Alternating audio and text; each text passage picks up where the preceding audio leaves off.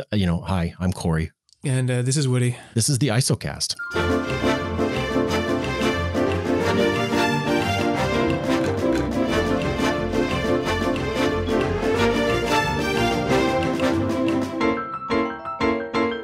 Have a drink. Mm-hmm. Have a sip. Have you been drinking a lot lately? Yep.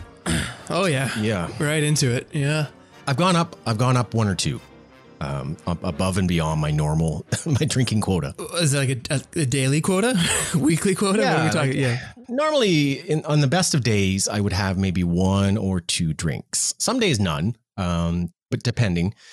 Obviously, during the winter, there's like a few more that slide into the Canadian winter boozing. Yeah, that's a real thing. Mm-hmm. I taught people of foreign origin this week, beer o'clock, and what that is. Well, what is it now in the isolation world? What is beer o'clock? Whatever time, I think. What I used to do is say, wait till it's dark, right? When it's dark, go for it, except in the summer, right? So I guess I broke my rule, because the exception would be, it's like, well, it's 9:30. It's too dark. It's too late. So for me, it's kind of like, make sure I'm definitely done work. That's kind of the first criteria. Yep. At least for the third one, for sure. Almost done work. I've seen lots of memes online. I'm sure everyone has, it's coffee time or it's wine time, so you have your morning coffee. And then when you're done the coffee, you open the wine or you have a beer or a drink. I think that seems to be what people seem to be doing. I don't know if that's what your strategy has been, but I've been definitely cognizant of how much I've been drinking in the last week or two. Because at first it was like, all right, nowhere to go. Let's have some drinks. And now it's kind of like, well, I'm still drinking. Maybe I need to tone it back a bit, but we're definitely buying lots of booze for sure. What I've done though is considering the current situation is, first of all, limit the number of times that I would buy alcohol. So because I'm an old guy at 45 now, I would go to the grocery store on a daily basis. That's what old guys do. And at the grocery store, I would buy usually 2 beer, 3 if I'm feeling like frisky, but usually I'd buy 2 beer and I'd bring them home with me. The reasoning being, if I don't have 12 or 24 beer kicking around, as most Canadians do, I'm not going to drink more than the ones I brought home. I'd have to physically leave the house and make that decision to bring more beer in if I'm going to do it. And that's a good decision point, I found. Whereas now, because of the current conditions that we're under, it means that I necessarily have to buy a lot of beer. I use the word necessarily in quotes. Well, you're just being efficient with your trips is what you're doing, because I was at the beer store the other day and we went over there, and the lines are, I don't know what they're like outside Montreal, but the lines here, half an hour wait or something just to get into the store, which is great because it's a safety precaution. Wonderful. But it doesn't mean I'm going to go every day. You do your weekly trip or something. So it feels like you're buying more and drinking more. I don't know if it's true, but I'm buying more definitely in bulk because I don't want to go back. Well, I am drinking more. It doesn't feel like it. I am. And that's just a measurable fact. I have an app that I keep track of things. I have a variety of apps that I keep track of things. My fasting app, my meditation app, my white noise app, my exercise app, my sleep app, my weight app, my drinking app. The more I think about it, I've got a lot of metrics on my behavior, right? And it really helps because it gives me that sort of overview of the trend, what seems to be happening here. The irony is that though I've been drinking more in the last couple of weeks, I've been sleeping better than I've slept in years. And I don't think it's related. Okay. I wonder what that could be. I've been sleeping really well as well. I feel like we're not outside. Maybe we're expending less energy. Exercise has been an issue for me. I haven't been in normal, not that I'm a big exercise guy anyway, but going for walks is pretty much the extent. And I've really pulled back on that lately as well. The walking has not been as much. What do your metrics tell you about your behavior? This dive, we can't put that matzo ball out there and not explore it. What conclusions are we drawing here? I've found there's a couple of things. Depending on how late I eat, that's number one. Depending on how late I drink, that's number two, right? Because if you eat late, you're not going to get to bed as early. And also, if you drink late, especially those carbonated drinks like beer, those carbs usually kick in several hours after you had that beer. Oh, right? you betcha. You're laying in beer and listen to that. You're laying in beer and you're having a bed. And the next thing you know, you're bolting up because you just had a bunch of beer before bed. So that never works. But for me, weirdly, and I don't know why people would care, but here it is. I if I just were on like vacation, let's say my life is a fucking snow day, which it seems to be now, I would go to bed naturally between 3 and 4 in the morning and wake up around 11 or noon. That's my pattern. If I had no clocks, no alarms, no anything, nothing, no obligations I had to consider, that's what I would do. And lately, that's what's been happening because I have as much to do professionally, but I kind of have less to do in life, meaning I can just go to bed whenever and get up whenever. And it's been ridiculous. That's what happens. At 4 o'clock, I'm out. At noon, I'm up. And I sleep so well, like undisturbed sleep. It's beautiful. That's a fascinating observation because I'm the complete opposite. My normal pattern is go to bed early, wake up sort of early. So by like 10:30, I'm pretty tired, usually going to bed. And that's not because I have obligations. That's just my normal pattern. And waking up, 7:30 normally. That's kind of my normal cycle. So I'm kind of doing that still. I haven't changed that much, but we're on the complete opposite ends of the spectrum. So this afternoon recording session is a good time for you. This is why we're recording at 3 p.m. And I've not taken any meetings earlier than 10 o'clock for years. But now I've actually changed my availability on my calendar. You have those fancy calendars where people can book an appointment with you. And I don't take any of those till afternoon. I don't do any internal meetings till after 2. Right. And it's funny because I always prided myself on being a morning person. I love the morning, and I do. I actually love the morning when I'm up. I don't love the morning when I've had less than 8 hours and 15 minutes of sleep. Well, this is it, right? I think there's research there that says people need 7 hours every night to have what's considered a good night's sleep. So I was surprised when I read this. It doesn't matter which 7 hours those are. It just matters that you get 7 consecutive hours of good, whatever that means, sleep. And it has to be consistent. So your body has to be in this habitual pattern. So you can't get 7 hours from, going to bed at 10, waking up at 5 a.m. one day, and then going to bed at 3 a.m. the next night. It doesn't work because your body has to be used to the pattern. So, Corey, the news is maybe you're being healthier by going to bed at 3 a.m. every night. I am. And I've got the metrics to prove it. Not only am I getting the duration of sleep that I'm looking for, this particular app is also measuring my sleeping heart rate dip, right, which is related to heart health and the quality of your sleep. In addition to that, the irregularity of your sleep is a metric that's measured because there's a lot of studies that indicate that if you get not only that 7 or 8 hour sleep or whatever works best for you, if you get that consistently at the same time, you're going to get better quality sleep. And then the other metric that I think is really fascinating is the amount of disturbances you have during that sleep period, right? What they consider restful sleep.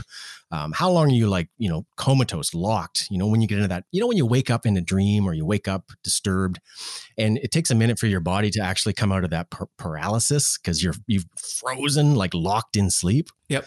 And then at the end of it, there's 2 times a day that you kind of self-report, right? How have you felt today? And then you can indicate maybe some of the things that changed during the night or whatever.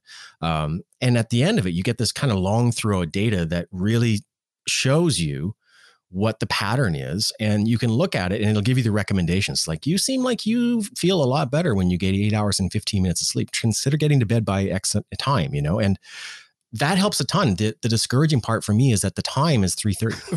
It's like, Well, it doesn't have to be discouraging. I mean, if that's what it is, that's what it is. If it helps you to get a good night's sleep or a good morning sleep in this case, then all the power to you, right?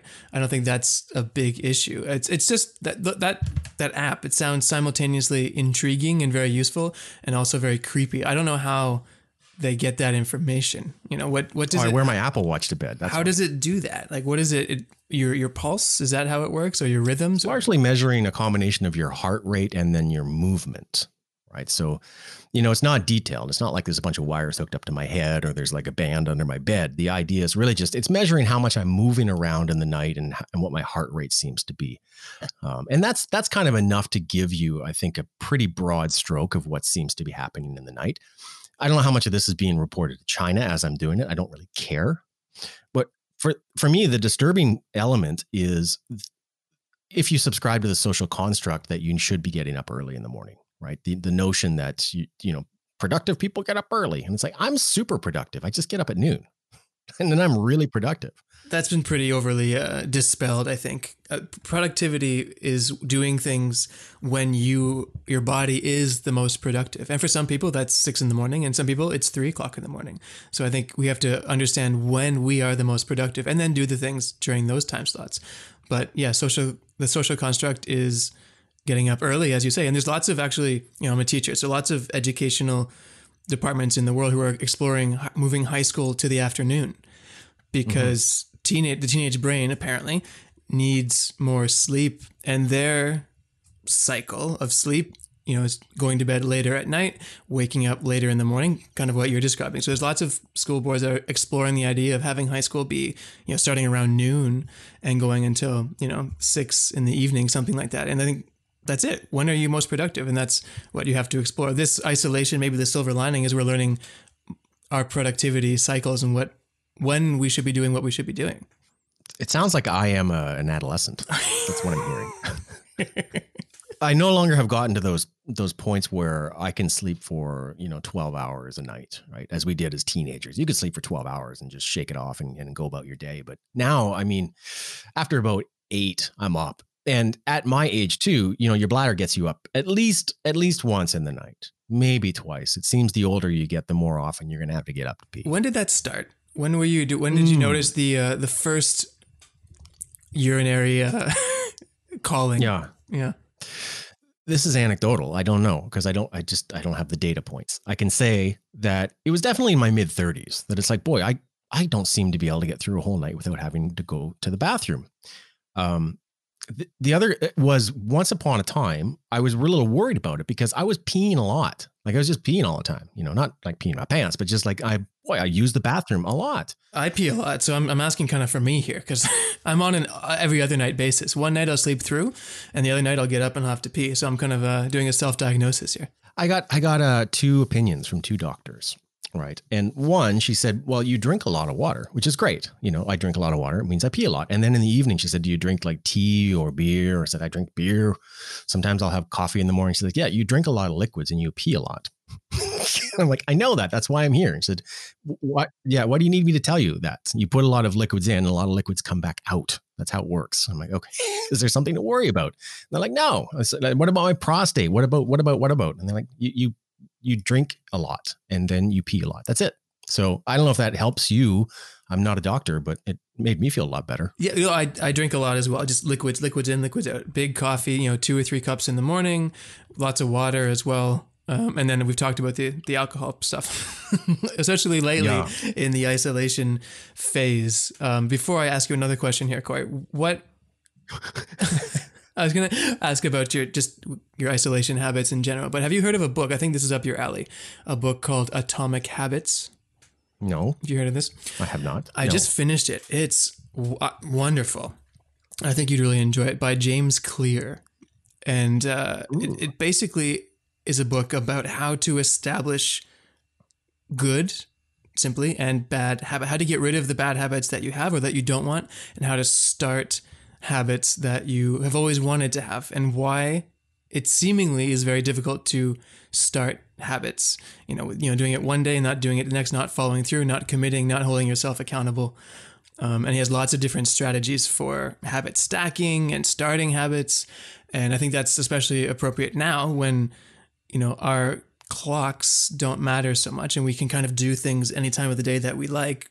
But in doing so, I think there's 2 results, and you seem to be getting on board with doing things that you want to do more so and doing them consistently, versus the other mindset is I can do them anytime now because I have nothing else to do. And then the result is not doing them at all or any of them. So I think that book would be a really good one. I like this. I think we're doing the book segment. Okay, I will check. It's funny enough. I just finished a book, so I am looking for a fresh read. And on habit, I read maybe 2 years ago, Peter Duhigg's book, The Power of Habit. Fantastic, right? Not only because there was a lot of things that were, easily implemented into your own life, but things that could be, broadly implemented into your business, and explained a lot of business behavior as well. It was fascinating, great book. So now I've got a new read. I just finished from that corny Ryan Holiday guy, Stillness is the Key. And, he's a Reader Digest kind of guy.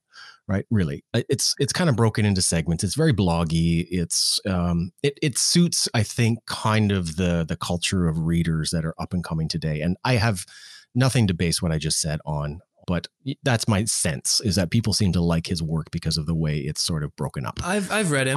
He's verbose. Yeah. He can use words beautifully. Like it's interesting to read, to follow his words, but then you get through 3 or 4 pages and he hasn't really said, he's got one point. He hasn't, 3 or 4 pages to get through one idea. He hasn't really said anything. I'm glad you said that. I found the exact same thing going through this last book, was that I enjoyed how the chapters were broken up because it made for a nice morning read. I would journal and then I'd read a chapter and then go about whatever it is I do all day. But the concern is that at the end of it, there was maybe sort of a pithy takeaway, but there was nothing substantive. There was nothing that I'm like, boy, this really has got me thinking and makes me want to dig deeper into it. It always felt like I can see why people want to subscribe to his daily Stoic newsletter as opposed to, having something that's maybe just of consequence in your life. The things that are applicable, right? I don't like those kind of terse takeaways where, it's like, oh, okay, there's something to think about, but you don't really think about it and you certainly don't apply it. And that's what I've always found his writing style was. And that's very bloggy to me. Yeah. Well, I think that's how he started as a writer, wasn't he? Wasn't he a blogger? And I mean, I know he was a marketer. I've read 2 of his books, I believe. I've read Ego is the Enemy, and I've read Trust Me, I'm Lying, which is his book about how the marketing industry lies to us, essentially. Right. Both interesting. But I find, and I do subscribe to his daily Stoic mailing list, and some of them are quite interesting. But I find, as a tangent, I got into this kind of genre because I read Mark Manson's The Subtle Art of Not Giving a Fuck, and I thought that was good, and I liked how he put that together. And he kind of started this genre of not really, counterintuitive self-help or whatever you want to call it. All the stuff now is like confirmation bias. It's reading Ryan Holiday because you already believe these things. And then when he says them, you just find yourself saying, oh yeah, oh yeah, oh yeah, oh yeah. And you're just confirming what you already think. I don't think anyone's reading it and taking away something, like you said, where it's like profound and new. It's just, I already believe this. And now here's someone else who's writing about it. And that makes me feel better about what I already think. I don't think it's anything really helping anybody. Nothing is challenging your position. I've never really looked at it that way. I think we're seeing some segments come out of the show. There's the "What are you reading?" segment. Well, or whatever you recommend. How many people in the world have a big ego? Lots of people. How many people think they have a big ego? Probably not that many. So who's going to read Ego is the Enemy and be like, oh man, I need to change? No, they're going to say, oh my God, I know a person who's like that. That's the takeaway from that book. So I don't know really what the big purpose. I mean, it's entertaining maybe, but I'm not sure that it's actually progressive to self-help. It's light reading. At the end of the day, that's, again, I kept coming through this and thinking this is all Reader's Digest because it's really not challenging you at all. But, at the same time, I think anyone who's a student of some of this information, just even on just that kind of cursory level, it means that they're investigating deeper into something that maybe they should. Right. It's kind of like, I don't want to get on people's case because it's like, oh, you're a Buddhist. Do you do this, this, and this? Oh, well, you're not really a Buddhist. It's like, well, you know what? They're studying Buddhism. That's a good place to start. Give someone a break. Right. For me, that's kind of the point. I have a friend and a colleague who recommended that book to me because it was for them almost transformational. It's like really made them stop and assess and evaluate things. I just restarted a book called Essentialism because that's one of those books that made me stop and think about what I think is important and what I'm doing, especially in my business and in my life. And equally, I just finished a great book called Stopping the Noise in Your Head about, managing anxiety. And I liked those books because they challenged me. But the only reason that I got to those kind of things is because I did the light reading first. Right. I did the stuff. I read The Ego is the Enemy. I read like the Dr. Wayne Dyer self-help books or the Deepak Chopra stuff that's, cherry picking philosophy and science and making it into just kind of garbage that people feel good about. But because I did that, I said, okay, you know what? I'm going to go a layer deeper here because none of this stuff is really challenging me as a human.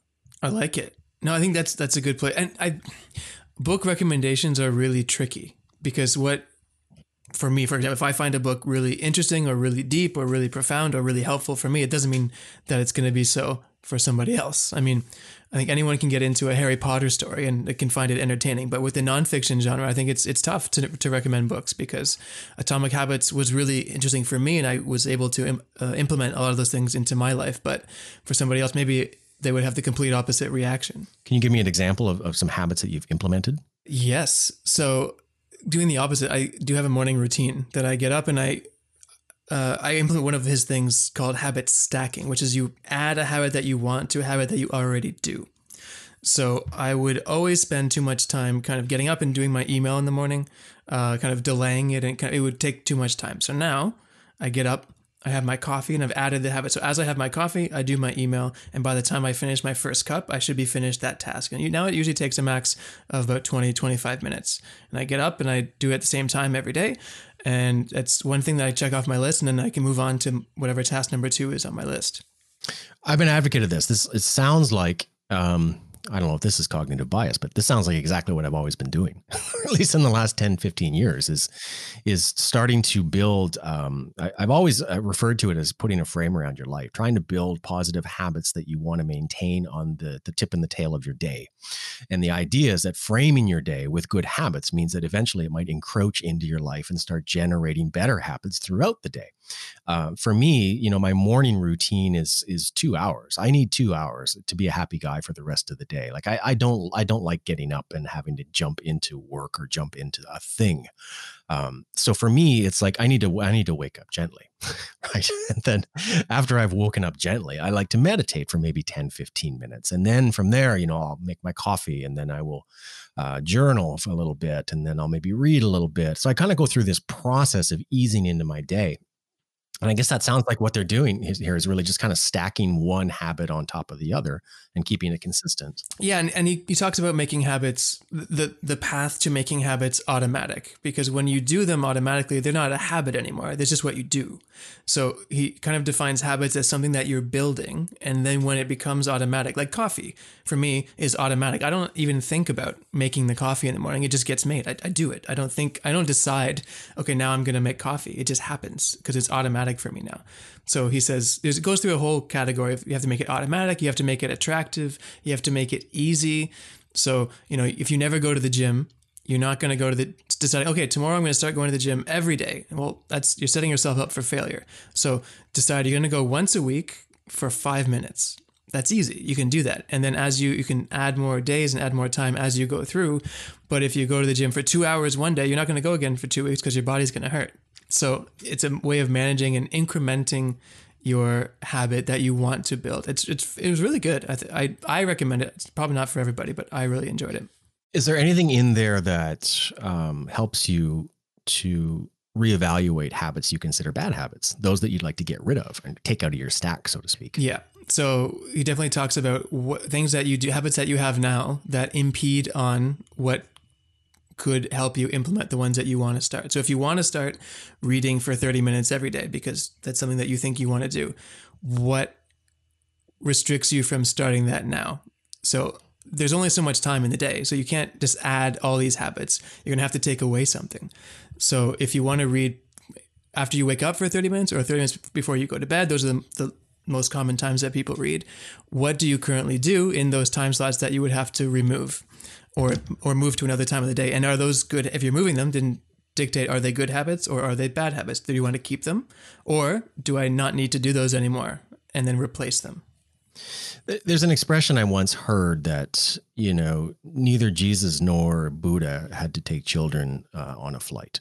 And what I liked about that was it means that it's very easy when you're a monk, right, to undertake a lot of these different these patterns and these activities. But life encroaches. There's interruption constantly. Like for me, again, the notion of setting aside the 2 hours a day that are really sacred allows me to get ready for whatever else and open myself up to that encroachment, if you will. So I think in terms of some of the bad habits, one of my things is I'd love to get to bed by 10. Who wouldn't? And just be asleep by midnight, I'm told. But that's not possible. You know, we have people in our lives. We have things that we do. If I lived alone in the woods, I could certainly set up a really great series of habits and routines throughout the day. But I don't know how fulfilling that is, especially when you start taking away the spontaneity of life. Well, that's interesting too. So I don't know if we can schedule spontaneity. That kind of takes away the purpose of it. But, but he does a good job, I think, of being realistic and saying, just because you don't do this habit every day, that's okay. Just don't. I think he has what he says is a rule of don't miss. It's okay to miss one day. Don't miss two. So when you miss two, it's the start of another habit. If you miss one day, that's life. But if you miss 2 days, then that's something else. And it's starting to build a habit of not doing it.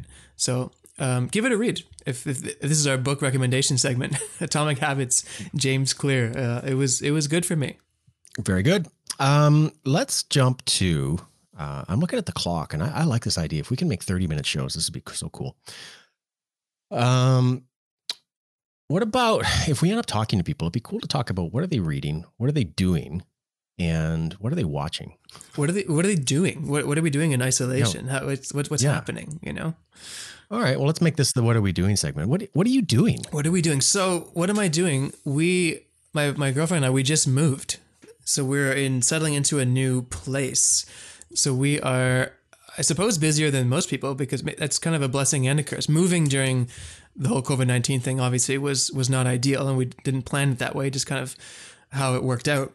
But it's keeping us busy. We're mostly settled now, unpacked, and getting it looking the way that we want. And so that was 2 weeks ago, and now I'm still working. So I'm lucky in that sense. I'm a teacher, and everything's been moved online, and it's very different. But that does keep me a little bit busy as well. Otherwise, yeah, reading, podcasting, Netflix. Better Call Saul is what we're finishing, season 4. Better Call Saul. I've been really blessed in that much of my lifestyle hasn't had to change so far. Because, you know, I run my own business. I work from home. I'm a homebody by nature. And, you know, we live on the South Shore of Montreal. Don't be creepy, listeners. And it gives us a chance to not necessarily be part of the rat race in Montreal, but 20 minutes drive from it, right? It's just across the water.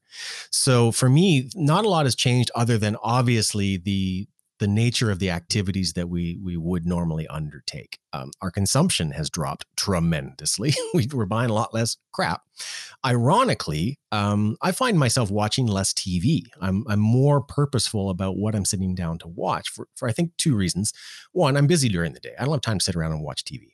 And then the other is, you know, we've had some family move in here. So we kind of got a full house going on for safety reasons, because not living on Montreal Island means that we were able to bring some folks over so that, you know, they could be safer. You know, there's less of an outbreak here than there is like at the epicenter of Montreal. So for us, it's been also a lot of stuff's going on. There's cooking happening in the house. There's babysitting. It's like a little mini family. It's fantastic. So during the day, that's kind of the activities, meaning that I'm not sitting around watching TV. I'm going to my office, or I'm going to my studio and I'm doing my work, and I'm jumping out for a walk to get some fresh air and kind of air out every now and then. The big change though has been like lately, I am on an Al Pacino fest. I'm on day 3. So when everybody's gone to bed, I'm still up because, you know, 3:34, like I said. And I have just gone back and started going through the Al Pacino catalog and watching some fantastic movies. Just great. You know, there's no circumstance under which normally I would open up Scent of a Woman and say, I'll play that movie from 1995. Now I'm like, this is 2.5 hours. This is great.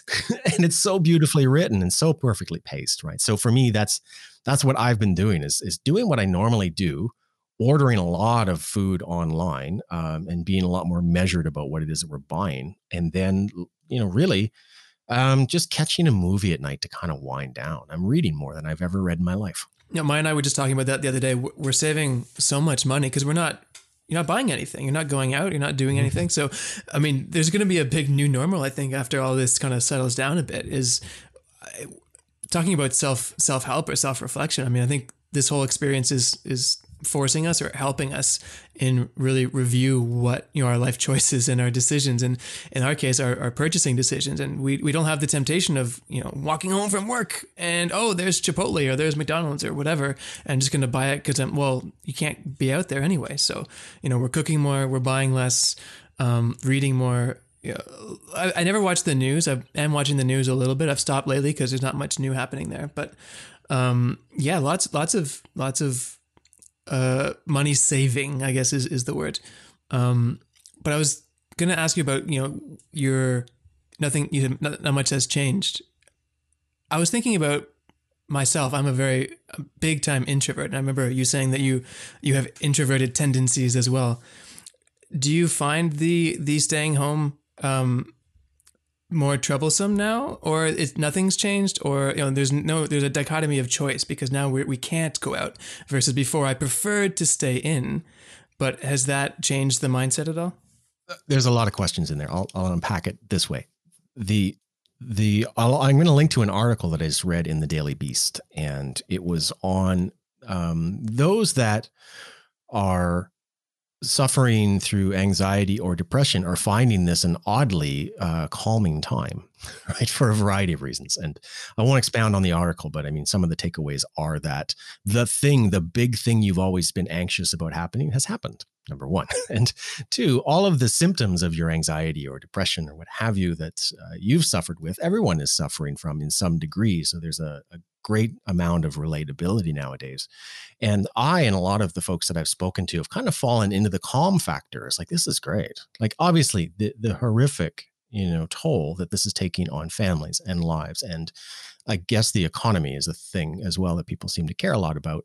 But if we can set that all aside just for a moment, one of the pluses has been for me to answer the question is, I feel really good. Like, I'm very calm. I'm really enjoying this process of when you take away, like I'm self-diagnosed generalized anxiety. I think that's a lot of what I have. And for me, when you don't need to worry about what's going to happen next, because there is no next, it's pretty soothing. It feels pretty nice, Where am I going to go and what am I going to do and and well, the answer is nothing. You're going to get up, you're going to go to work, you're going to take a shower if you remember to, and you're going to go about your life, and you're going to spend time with your family and be as present as you can and communicate and call the people you care about. And that's a very easy set of parameters to manage for somebody with anxiety. Oh yeah. That sounds very, very, I'm going to read the article. Daily Beast, you said. Yeah. I'll put it in the show notes. It's on my Facebook page too. No, okay. I find it eerily calming as well. And I think, not to get too deep here, but change is not something that we usually deal well with. But after some time, you realize that maybe some changes are good, and we're adaptable creatures, right? We're not going to go over for Easter dinner at the folks this year, but we're having a Zoom Easter dinner.